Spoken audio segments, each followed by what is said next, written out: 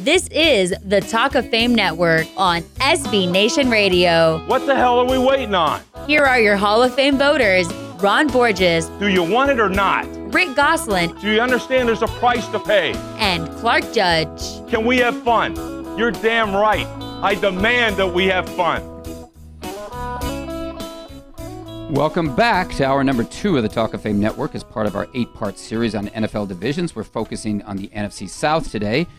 Earlier in the show, we heard from Carolina coach Ron Rivera, and later we're going to hear from his tight end, Greg Olsen. But right now, we have Hall of Fame tackle Willie Roaf, who starred for the New Orleans Saints and Kansas City Chiefs, reaching the Pro Bowl 11 times, named All-Pro 9 times, and chosen to both the 1990s and 2000s all-decade teams, making him the most decorated player in New Orleans Saints history.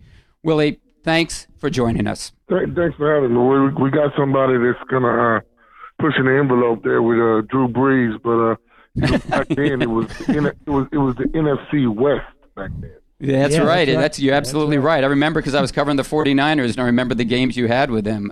Great games as well. Willie, I remember John Matsko, of course, a former offensive line coach of yours, once saying, and this is a quote, "There was no defender Willie couldn't handle," unquote.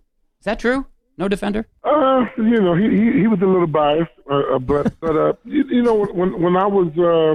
when I was ready to play in shape, and especially by the time I got to Kansas City and got older and had my body in shape, guys that were trying to out-quick me like Derek Thomas or Freeney, I had a good game against in the playoffs, but a guy with power sometimes would give me more problems, or real long arms.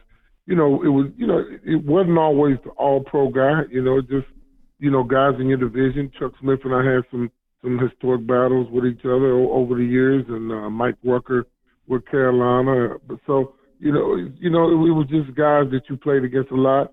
And back then, when I came in the league, the early 90s, practicing with Ricky Jackson and Wayne Martin and Frank Warren and all those guys, Sam Mills, I practiced against some pretty good football players. So, I just wanted to make sure I was on camp on time. And, the fact that they traded Pat Swilling and traded up and took me in that draft, it was some pressure. So, before I got in camp, Bob Whitfield had an outstanding career, and we were good friends.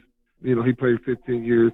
And my thing was I just wanted to get in camp on time. So, Willie, specifically, who gave you the most trouble?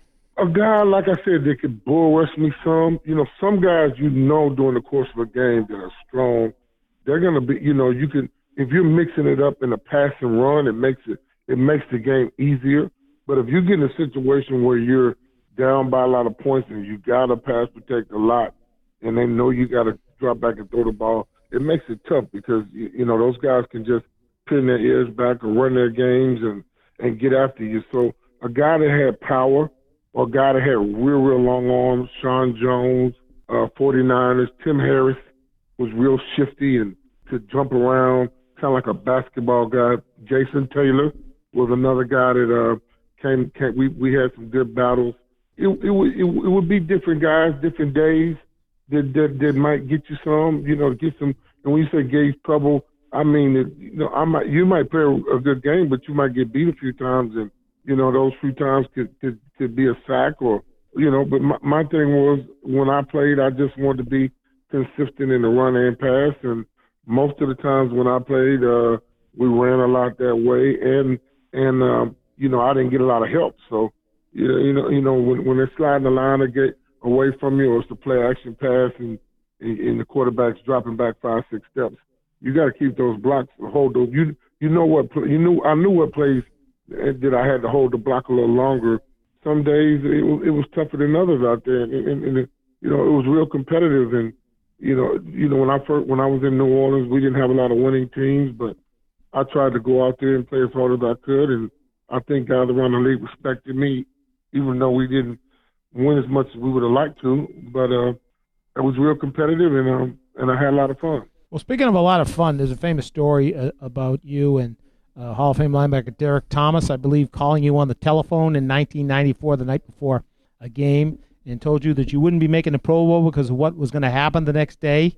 And what happened the next day was he wouldn't have made the Pro Bowl after that game. He got nothing, as I recall. Can you kind of recall for us that story, which I desperately hope is true because it's a great story? I was friends with Neil Smith. Neil's mama lived around the corner from me in Kenner, Louisiana, and that's how I got to know Derek some. And Derek would come down to New Orleans and hang out with Neil, and I would be out some places and would see those guys. And Derek just got Neil to call me and said he wouldn't make the Pro Bowl. I offered him, and I went out there and I had a good game against Derek in that game, and Neil ended up having a good game against Richard Cooper and had a couple sacks and strip fumble, and they ended up beating us. I played good, and I got a little. I learned a lesson the next week. I played against the Redskins, and there was a player by the name of Ken Harvey, and Ken Harvey was the NFL version of Kawhi Leonard. He didn't say a word, and he just kept coming all week, and he wasn't a guy that I knew that much about. I didn't know how good he was. He got after me the next week, and I remember Coach Masco, it was a valuable lesson that I learned that, after that game is that you got to get ready to play. You got to be ready to play every week because everybody's got somebody that's good, and they're going to come after you. So I did have an outstanding game against Derek that week, and I remember in training camp I got after him in 97. He kept changing his shoes and one-on-one because we used to practice up by Kansas City, but he did call me, and like I said, I did play a good game against Derek, and I got the big head a little bit.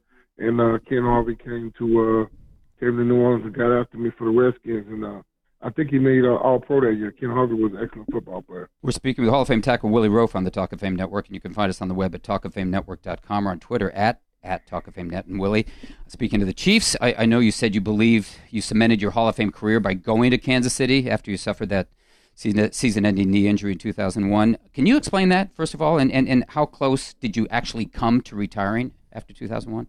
When I was younger, 94, I got off to a good start. In 93, I was alternate to the Pro Bowl. I didn't miss a down my first 3 years, and in 96, I got hurt. Well, in 90, we were losing some, and Dicker came in 97, and I got big, and Chuck Smith got after me.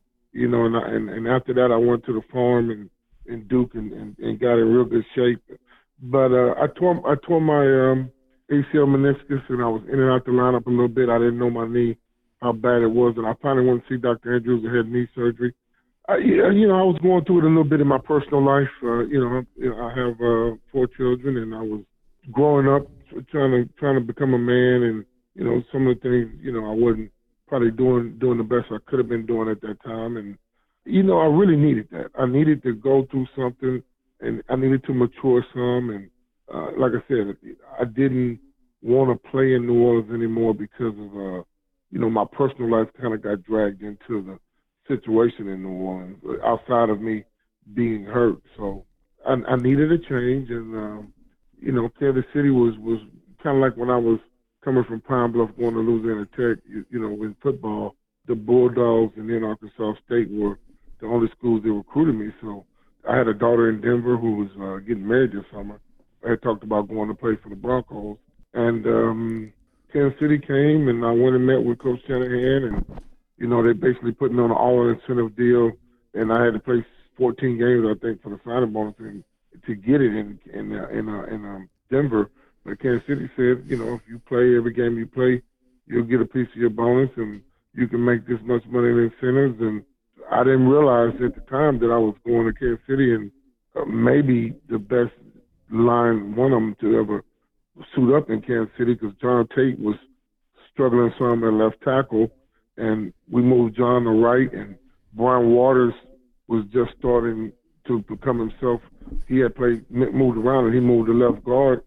Casey was at center, and you have Will Shields, who I was running up to the Allen Trophy for him in college, who was at right guard, who's a Hall of Famer as well. And, man, we had a real good line, and I got to Kansas City and got to get on that grass and save my body some and put together some real good years. So it was, I would say I wasn't going to retire because I wanted to come back and prove myself. But if you look at my numbers then, as far as Hall of Fame, Richmond Webb, who was an outstanding football player, has been to 7 Pro Bowls and made an all-decade team and blocked for Dan Marino all those years, and he hadn't even made a finalist list yet.